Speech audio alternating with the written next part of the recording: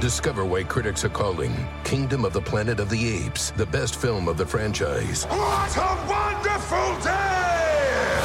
It's a jaw-dropping spectacle that demands to be seen on the biggest screen possible. I need to go. Hang on. It is our time. Kingdom of the Planet of the Apes. Now playing only in theaters. Tickets on sale now. Rated PG-13. Some material may be inappropriate for children under 13. When you need mealtime inspiration, it's worth shopping Kroger, where you'll find over 30,000 mouth-watering choices that excite your inner foodie. And no matter what tasty choice you make, you'll enjoy our everyday low prices, plus extra ways to save, like digital coupons worth over $600 each week. You can also save up to $1 off per gallon at the pump with fuel points. More savings and more inspiring flavors make shopping Kroger worth it every time. Kroger, fresh for everyone. Fuel restrictions apply. You are the light of the world. In this episode, Eckhart encourages listeners to release their thinking so they can become aware of what he calls their being. He says, most of us have a mistaken sense of identity based on what we think about ourselves. He explains, however, that's not who we really are. Eckhart goes on to quote Jesus, who said, "You are the light of the world." Eckhart believes what Jesus is saying is, you are the light of consciousness, because that is our true identity and the source of our deepest essence. The essence of our gathering here and the essence of all spirituality is to discover in yourself the possibility of stepping out of thought, and initially for brief moments. And that is an amazing thing. Before, your identity was derived from the movement of thought. Your identity was derived from the narrative, the story of me, my life was your identity, what you called my life. And now you become aware also when there's a moment of no thought, what is it that, who or what are you? And I'm not just talking about it now. As I talk, let's do it. We're not doing it, it's the wrong word, but the language is very limited.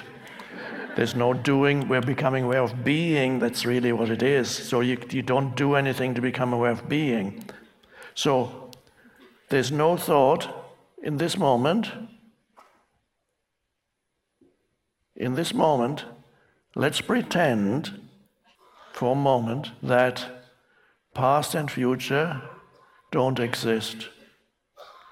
I'm saying pretend just to be more acceptable, because ultimately past and future actually don't exist.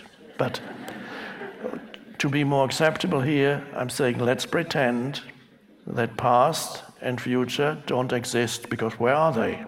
I don't see them. Right here. Where's the can't see any past and future. So okay, this is all there is. And in this moment, you don't need to remember your name. I mean, until I mentioned it just now, you probably didn't. You weren't thinking of your name as you were sitting there, probably, unless you're mad. And you weren't thinking of your email address, and you weren't thinking of yesterday's breakfast, and you weren't thinking about your childhood as you were sitting there, hopefully. And so as you're sitting here, let's say if you don't remember anything about your life, what's left of your life, when you just come into this moment and say, this is all there is. And okay, then you have sensory perception. That's the first thing that you're left with is sensory perception. Visual, auditory, and perhaps other tactile, breathing, scent, a little bit perhaps. The predominant ones are visual and auditory, but you can also feel perhaps your skin. So that's, you're coming to your senses right now, coming to your senses, without interpreting what you see. You don't need to interpret, you just see. Now what happens inside you if you don't interpret what is there? Are you there as a person? No, the person is the whole conditioned mind.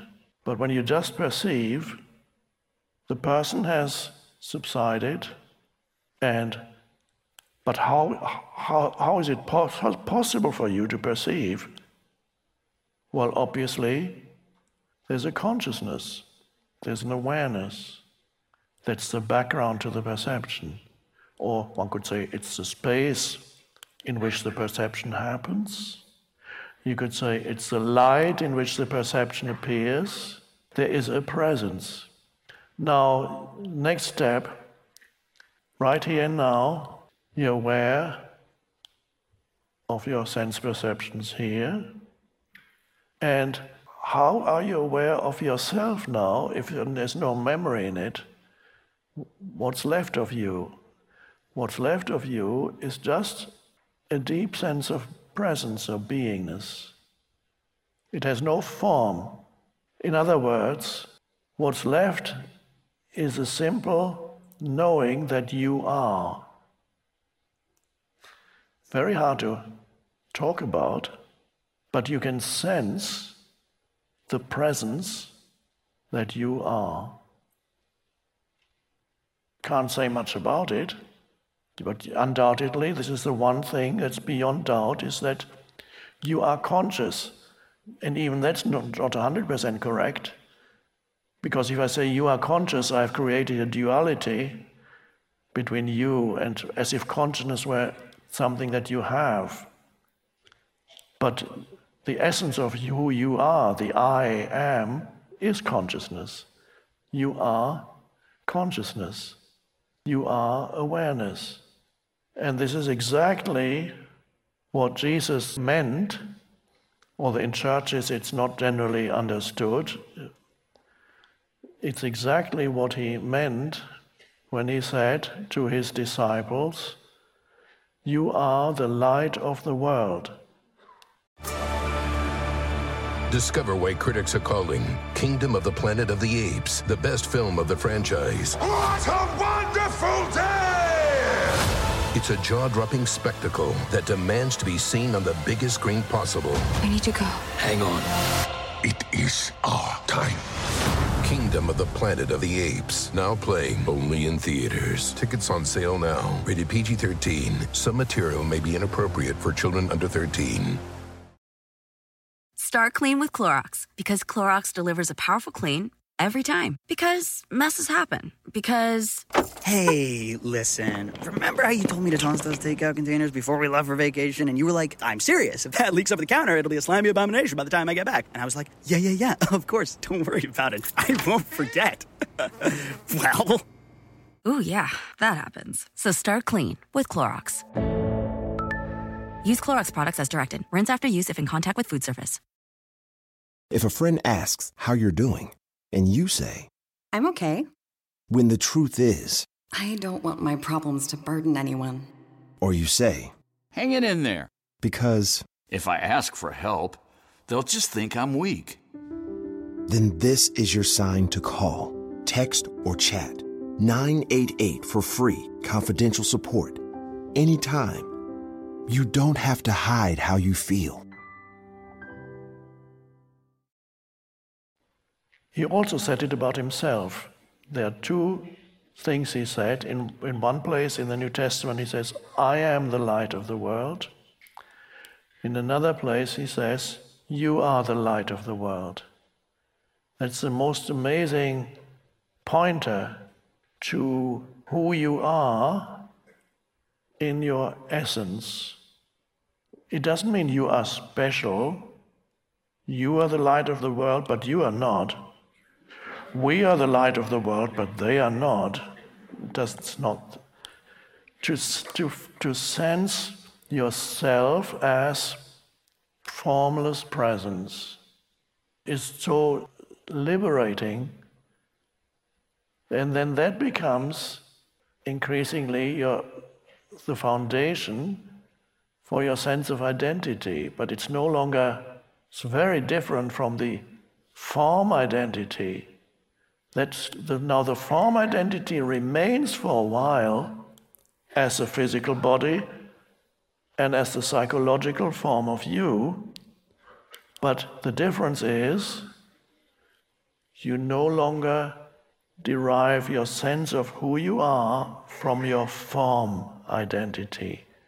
You are not identified with your physical form or your person. You're not identified with it. It's still there, but it no longer gives you your sense of who you are. That's an enormous shift and enormous difference. Your sense of who you are is timeless. It has nothing to do with your historical personality.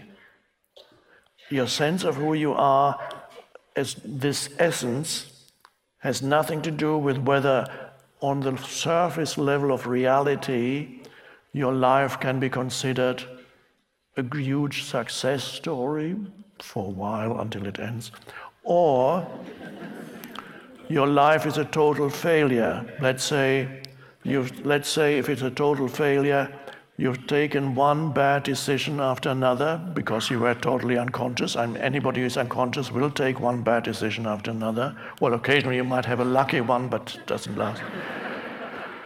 And you end up, finally in a prison cell. The whole thing has been a total and complete disaster and mess. I messed it all up totally. My whole life, I messed it all up. Now this thought, this narrative in your mind will create an enormous amount of unhappiness and strong ego too, but a very unhappy ego. But in your unhappiness, perhaps the ego would still be blaming others. You can blame society or your parents or the unfair system. You are the victim of the system.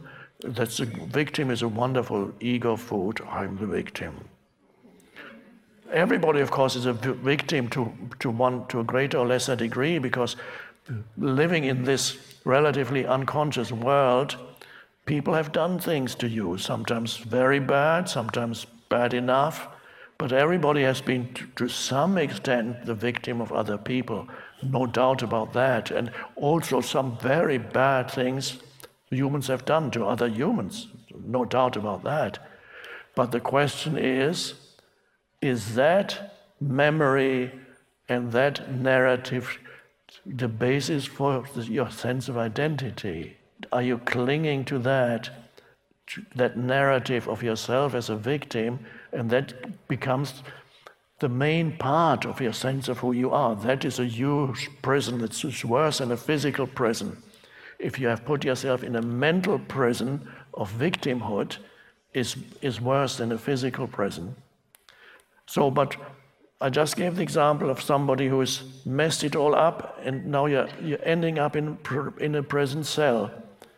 Or you have somebody else who will, like, say, who has achieved great things, and now he's sitting in his mansion around where these wealthy young people, these Silicon Valley. You've built up your huge computer empire from the famous parents' garage. It's all started, and now you have billions in the bank and your private jet. Now, for the realization of your essence identity, and it makes no difference whether it's one or the other. The only difference is, perhaps, when things go wrong, so to speak, in your life, usually you're closer to it than when things go right. You're closer to it when you're not in your comfort zone than when you're in your comfort zone. So the guy in Silicon Valley or Wall Street or wherever they are, they may have to wait until the whole thing collapses, and then they're no longer in their comfort zone.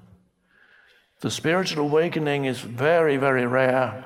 I haven't heard of anybody who became awakened in their comfort zone.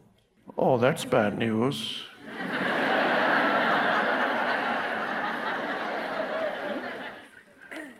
So it's when your surface reality becomes frustrating, that's the beginning of potentially finding the portal into the awakened state.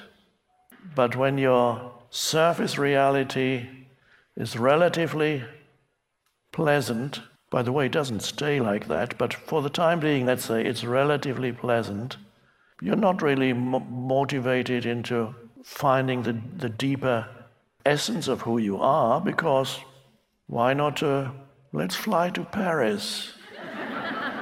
We'll have a great meal there, where you feel a little bit uncomfortable and discontent.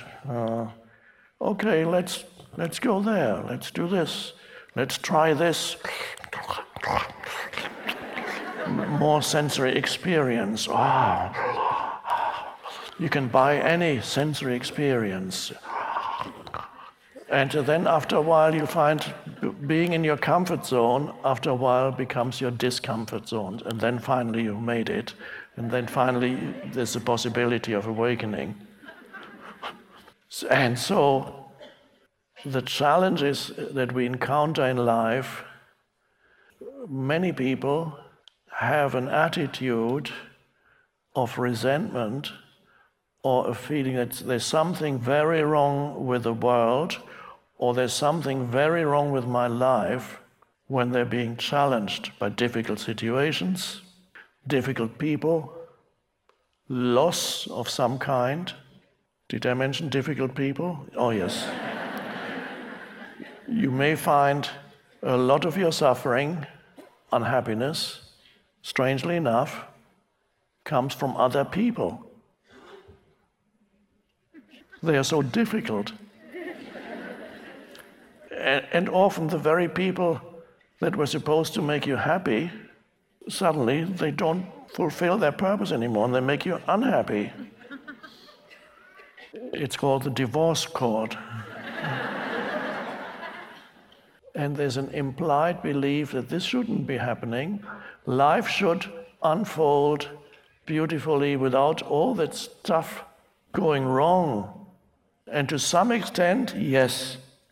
To some extent, especially as you live more consciously and no longer totally in the grip of ego, you're beginning to awaken, there's an awareness, you no longer create unnecessary suffering in your mind through reactivity, you're able to drop the unnecessary baggage of creating narratives and creating your own suffering through your narratives, you let go of that, so it's a huge chunks of suffering begin to fall away. But challenges still come, and even then, it doesn't mean everything will now go totally as expected and as it should. There's still loss happening from time. You still come across difficult people. Oh, I don't want any more difficult. Yeah, but they're everywhere. As the famous French philosopher said, hell is other people. He looked very unhappy, by the way. Well, the only photo I ever saw of him, he looked unhappy, so I don't know. Jean-Paul Sartre.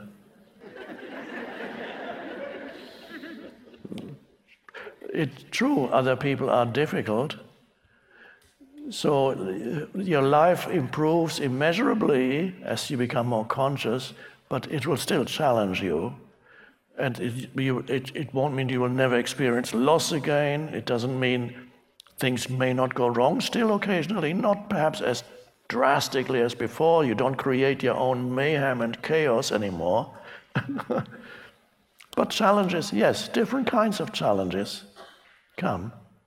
And if you no longer complain that a challenge shouldn't exist, difficulties shouldn't exist, obstacles shouldn't exist, things should not be cancelled, they shouldn't go wrong. If you drop that expectation, then it's actually fine. But be careful that if you still have an unspoken assumption that there's something wrong when challenges happen, that would draw you back into unhappiness. There's nothing wrong when challenges happen. We grow through them. And if you hadn't had yours, you wouldn't be here. If I hadn't had mine, I wouldn't be here, so we wouldn't be here. We would not be here without it.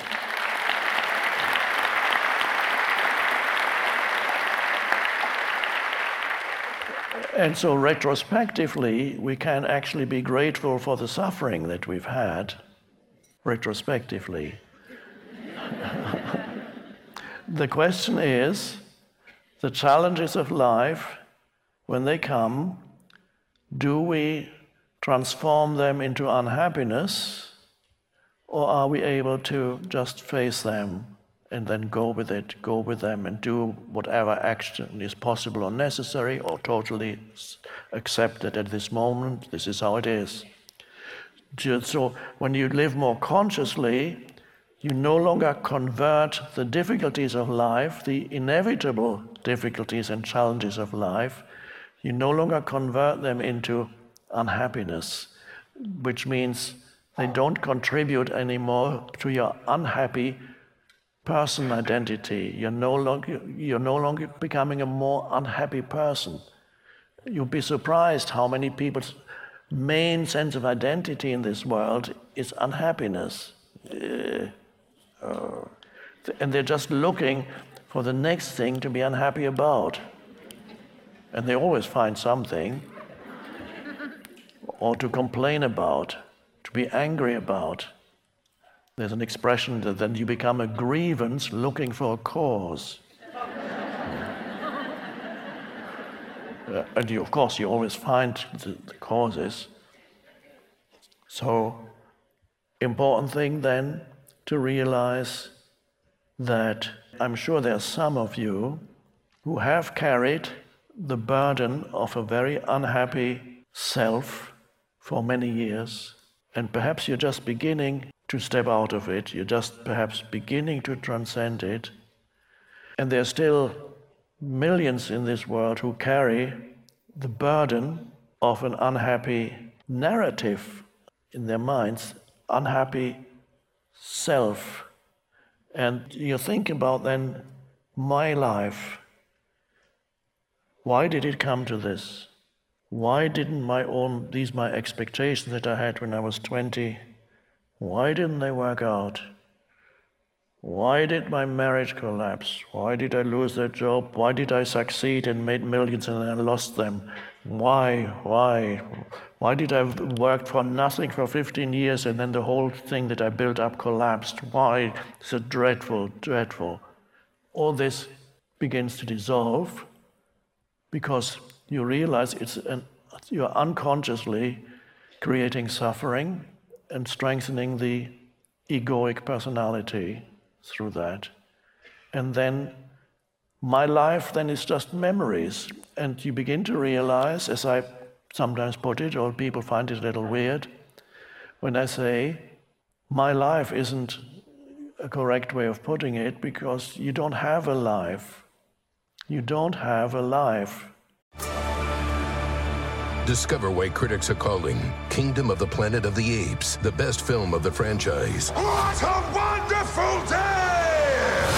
It's a jaw-dropping spectacle that demands to be seen on the biggest screen possible. I need to go.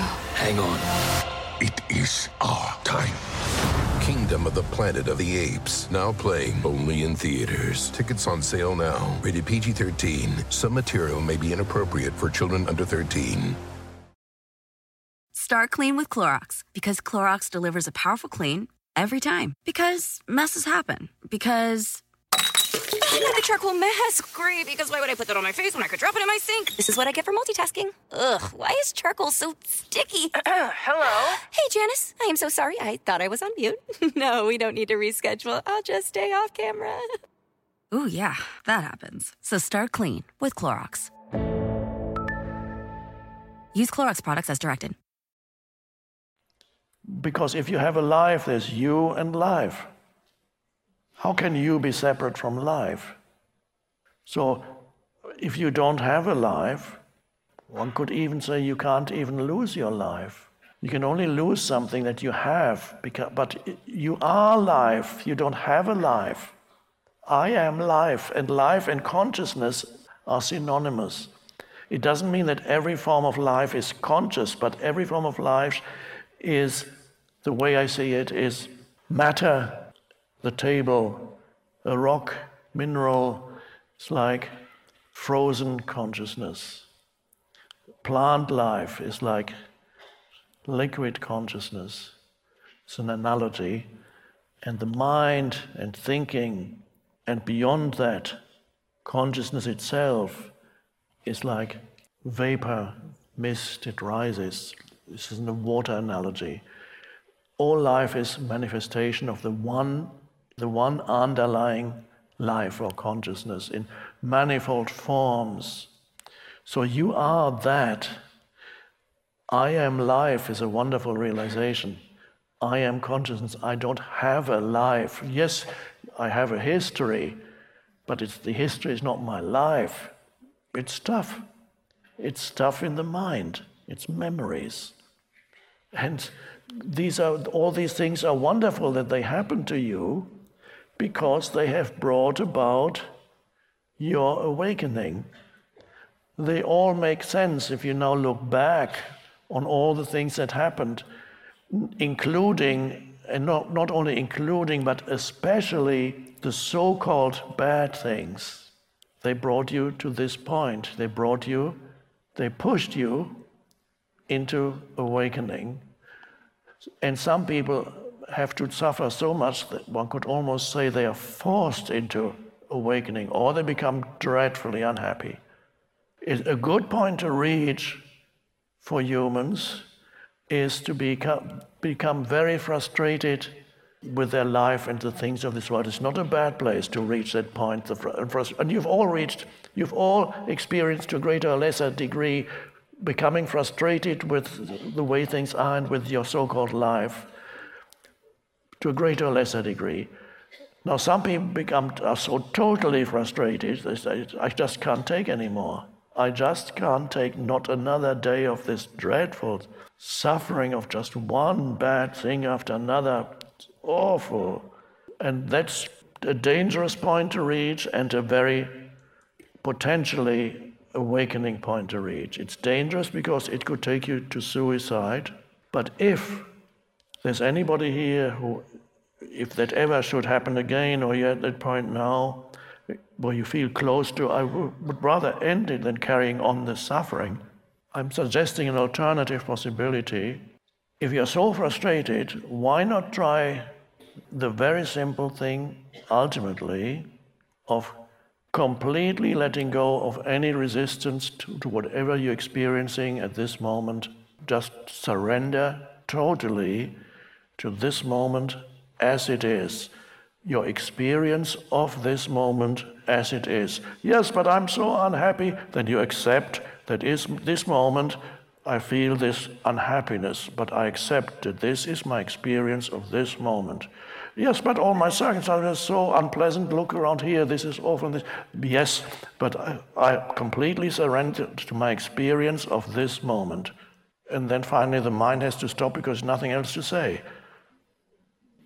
And then you notice the moment you leave this moment with your thoughts, you begin to suffer again. And then that means, okay, and this immediately the suffering is forcing you back into the present moment. And then after a while, some mind movement will come back. Oh, and this is how, if you're really that unhappy that you're close to suicide, you're very close to awakening. And it's even possible if you're...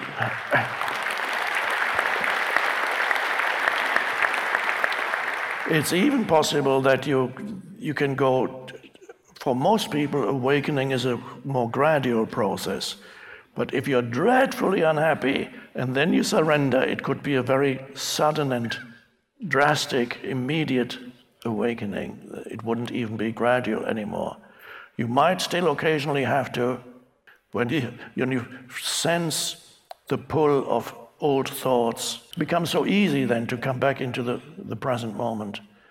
And this is why I have received letters from people in prison, some of them in for life, who have said, I'm free of suffering. I have surrendered, and they become a force, a power for good in their environment where it's very much needed.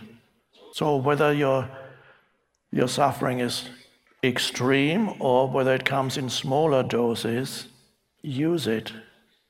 Use the challenges and difficulties of life so that eventually you transcend was the words of the Buddha. The Buddha defined his whole teaching by saying, I teach suffering and the end of suffering. That's what he said. Some of the things that you read in Buddhist scriptures were written much later. They're attributed by the Buddha, but some things are clearly, to me, uttered by the Buddha. And I teach suffering, and the end of suffering is undoubtedly what he actually literally said, and which it means. I teach suffering means I show you how suffering arises. I show you how you create suffering through unconsciousness. And I teach the end of suffering, and I show you how you can transcend suffering and transcend the self that is ultimately illusory, because that's the second part of the Buddha's teaching, is that the self is an illusion. By that he means what we've been talking about, the form identity of you, that is, identification with that is the illusory self. And then the Buddha said, when they asked him, well, what's then, who are we then? What's the essence of it all? Who are you? Who are we? And he said, another term that he used is translated, not very well translated, as emptiness. That does not sound very inspiring at all. So if he says your essence is emptiness, say, what do you mean emptiness? And then, of course, very often his teaching was such that when they later talked about it, that when he was asked that question, he kept noble silence. In other words, he didn't answer, but he kept noble silence. That means he was just present, but didn't go into conceptualization. Does God exist? They asked him. And his answer, and that's the answer, to go into that beautiful space of no thought, or to realize within yourself that beautiful space of no thought. Space, I said.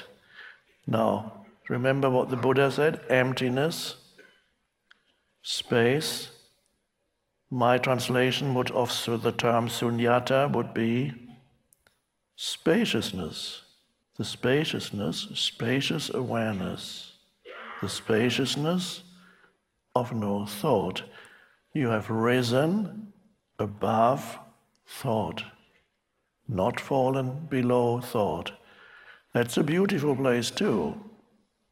Below thought is a beautiful place of connectedness with being without even knowing it. The tree lives below thought and is a manifestation of the one consciousness too.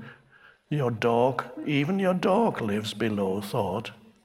That's why he's so happy a lot of the time. Has no self-image, because you need thought to have a self-image. You need thought to have an ego. Some dogs and cats have beginnings of an ego because they've lived with people who have a huge neurotic ego, so they have adopted it a little bit.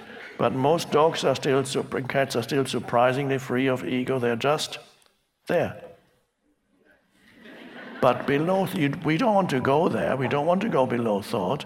But they are there, and they're beautiful. But this is why people feel attracted to dogs, because the beingness to the eyes of the dog speaks to you. The being of the dog, you can sense, you feel more alive when you look in the eyes of the dog, because the dog doesn't impose conceptualization to you. He has no conceptual identity.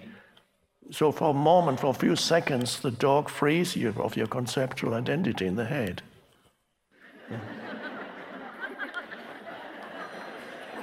And the tail wags. So beautiful, below thought. The dog doesn't have a relationship with himself. Humans do. They don't love themselves, they don't hate themselves, they're not unhappy with their body or their appearance because they don't have a mental image of themselves. So even the fattest dog is okay. No problem.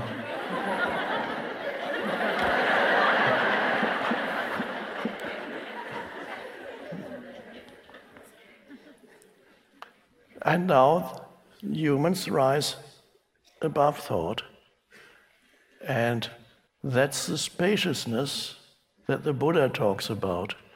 Emptiness is the usual translation. You realize yourself as spacious awareness. It's formless is another word for it. Formless consciousness. And what did Jesus talk about when they asked him about when he said, kingdom of heaven? Kingdom of heaven. What has that got to do with Buddha's sunyata, or emptiness, or spaciousness? Oh, just a moment, let's see. Kingdom of heaven is very spacious. If you had to choose something in the sense-perceived world as an analogy for emptiness, you would probably look at the spaciousness of the heavens. Kingdom of heaven, that's the old translation. In my translation, it is kingdom is dimension and heaven is spaciousness. So the kingdom of heaven that Jesus talks about is the dimension of spaciousness. And where is that? It's in you. It's a dimension of consciousness in you. Exactly the same what the Buddha talks about and points to. And it is realized when you are able to access this dimension of no thought. At first, yes, meditation can help, and it's a good thing, I recommend it. It may not be for everybody, but it can be very helpful as long as you don't feel that you're doing a meditation. Because the meditation is the realization of being, which is immediate. You cannot have a means to an end. I meditate in order to realize being, you immediately project the realization of being into the future, where it isn't, because there is no future, except as a thought in your head. The future is a thought in your head.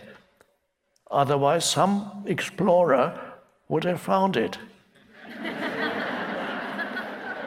I have found the future. The undiscovered land. No, nobody has found it. It is for practical purposes. We need past and future, there's no doubt about it. But beyond that, we need to realize that we don't want to be trapped in the mental concepts of past and future. The future is experienced as a thought in your head, as is the past.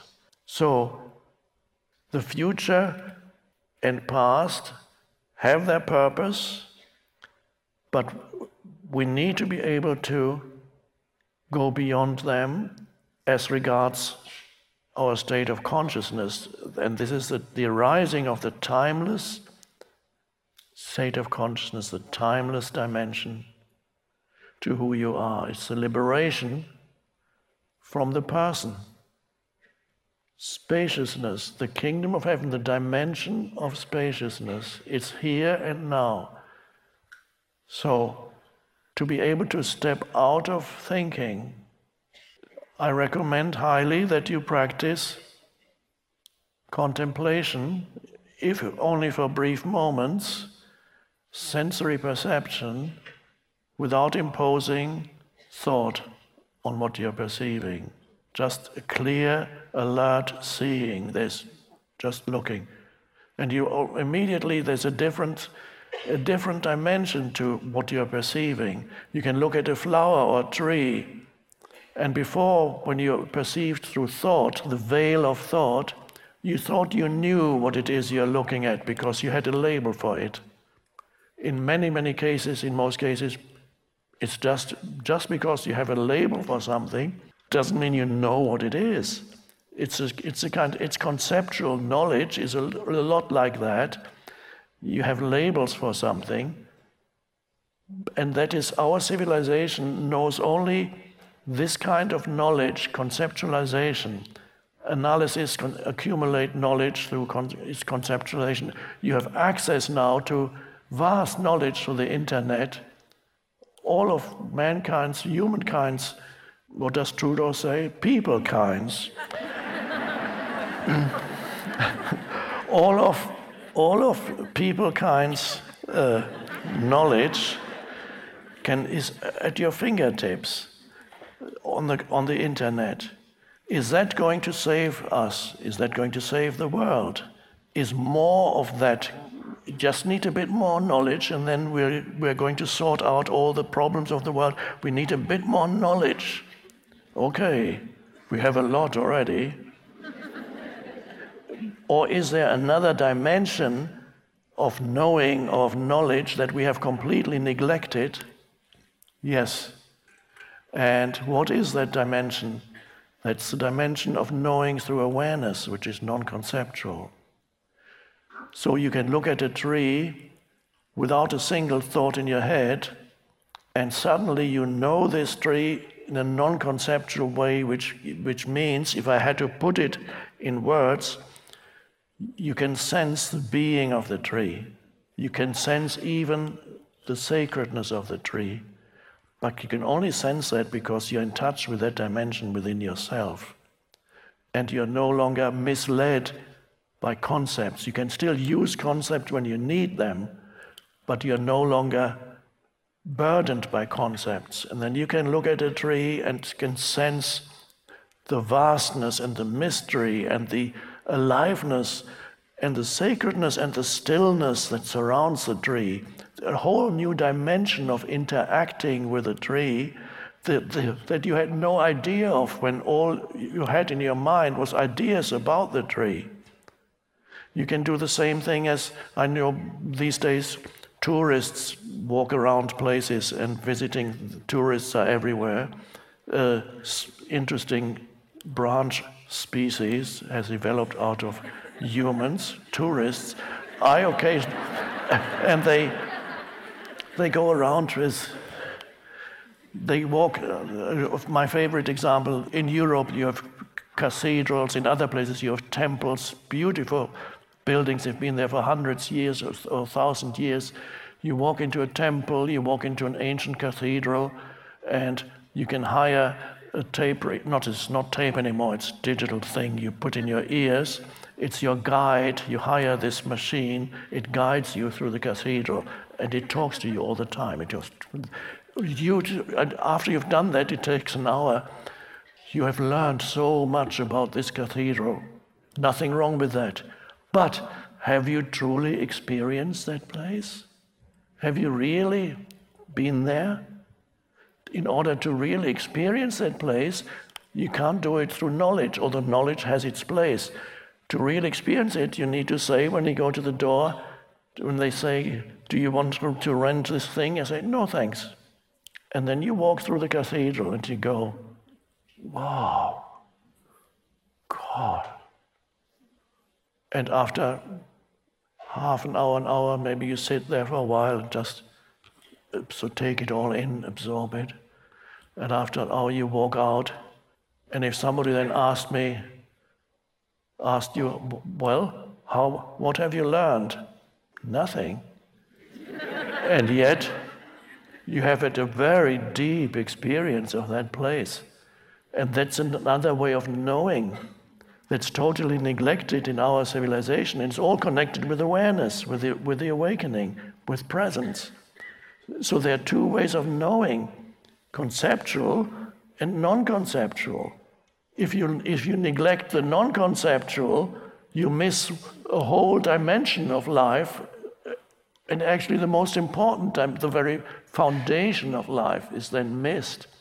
And you get trapped in just one half of life, which is the conceptual. And the other half just doesn't exist for you. And if a civilization continuously ignores, even discourages people from realizing that other half, I don't believe it can last for very long. So, and that other way of knowing from a conceptual viewpoint looks like ignorance. That's the strange thing. So when you walk into the cathedral or the temple and you go like this, you don't know anything. From a conceptual viewpoint, you become comfortable with not knowing conceptually.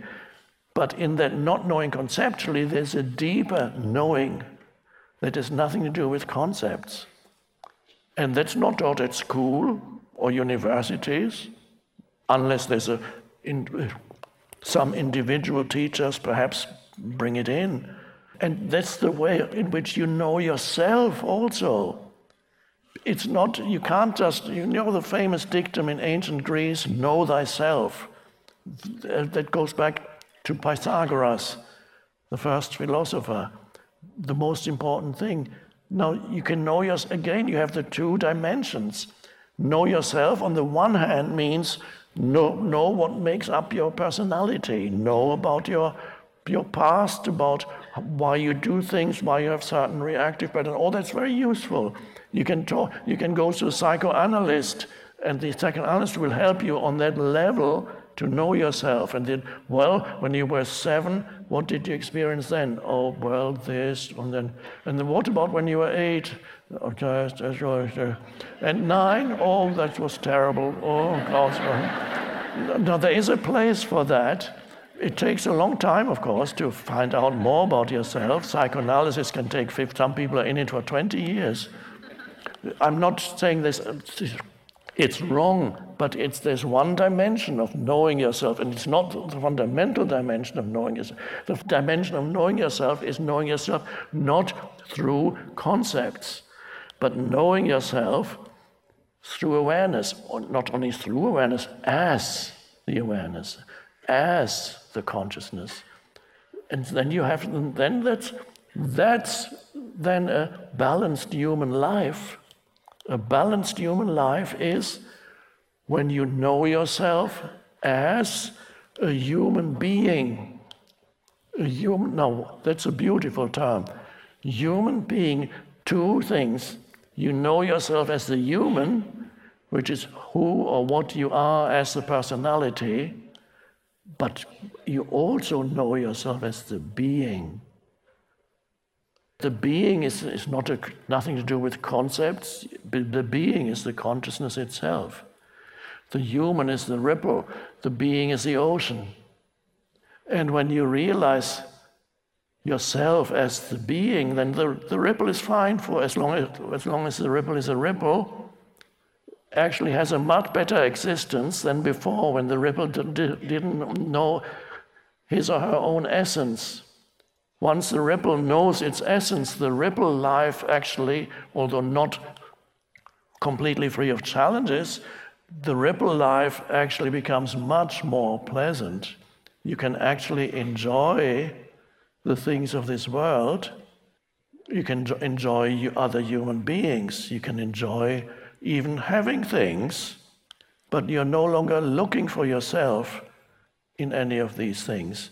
And most importantly, you're no longer looking to the world or whatever the world can offer you and looking for some ultimate fulfillment or happiness through the things of this world, the surface dimension. And this is a wonderful shift when you realize nothing in this world is going to make you really ultimately happy, not for long. Brief moments, yes, but not for long. And that's amazing. First of all, it looks, oh no. But of course, it's good news. It's good news. Nothing, you drop the demand that a human being, another person, a situation, a place, or some kind of achievement should make you happy. You say to them, make me happy. Come. Why can't you doing it? And then you say, there's something wrong with this world. It's not making me happy. I have failed. It must be me, because everybody else is obviously happy. And then you drop the demand that a place, person, achievement, attainment, possession should make you happy because you realize the being of yourself. That's where true happiness, joy, aliveness, peace, stillness arise. That's already there. The rest is the icing on the cake, which is there for a while. You enjoy it when it's there. And then, of course, everything goes after a while. It dissolves. The Buddha's famous teaching on impermanence, don't attach yourself to or look for yourself in anything that's impermanent, and everything is impermanent. Fleeting, comes and goes. So you have the two dimensions, and then you're no longer just a human. That's so frustrating, to be just a human without the being. And you are a human being. Wow, that's like such liberation from just being human.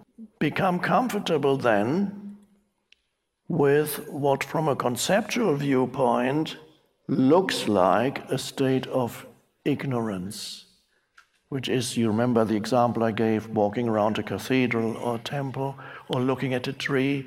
From a conceptual viewpoint, it looks like ignorance, but there is a deep knowing there that's nothing to do with concepts. So you become comfortable with not knowing. That's a beautiful place to be. Become comfortable with not knowing. And then you'll find that when the mind begins to operate out of that state of not knowing, you have actually many interesting insights and ideas and realizations. But you need to be rooted in not knowing. Rooted. That's a very, very powerful way of being. So you have the two dimensions. The human is then rooted in the being.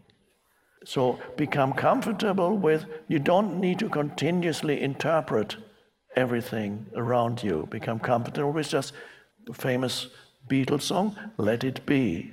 Become comfortable with letting it be without imposing anything on it. Situations, you remember we talked about situations, narratives about situations, let it be. No need to interpret everything. Become comfortable with not knowing. Again, when you look at another human being, you need to immediately interpret who they are and whatever, have immediate opinions and judgments about them, or can you just look at somebody and just have no judgment? Just take them in, spacious awareness, just looking, just listening. Listening, another thing that comes with not knowing. When you truly want to listen, you cannot know and listen. Your mind needs to be still and alert, which is a state of not knowing, when you're listening to another human being. That's creative listening.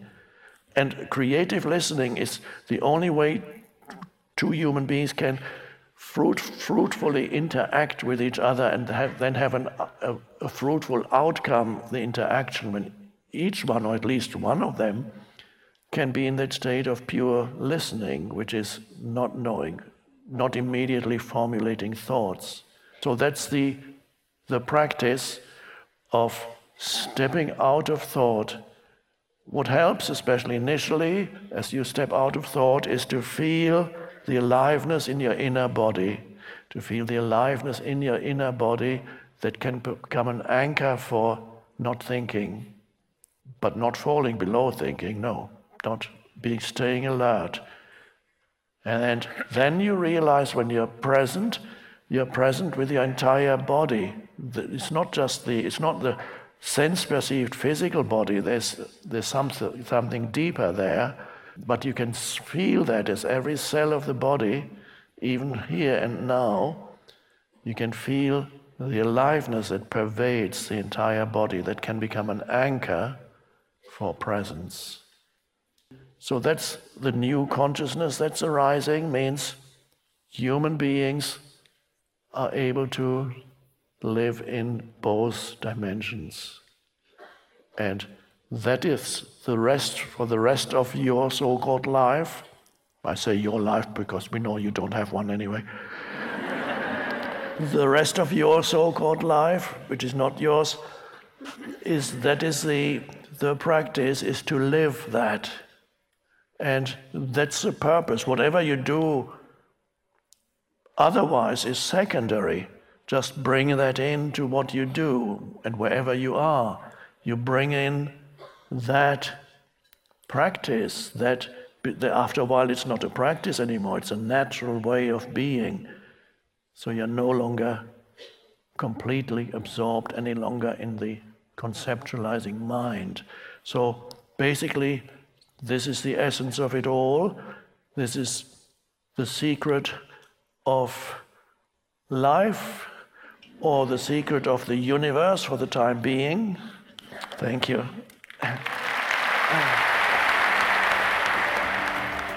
I'm Oprah Winfrey, and you've been listening to Eckhart Tolle, Essential Teachings, the podcast. You can follow these essential teachings on Spotify or wherever you listen to podcasts. If you haven't yet, go to Spotify and follow this podcast. Join us next week for more enlightened teachings from Eckhart Tolle. Thank you for listening.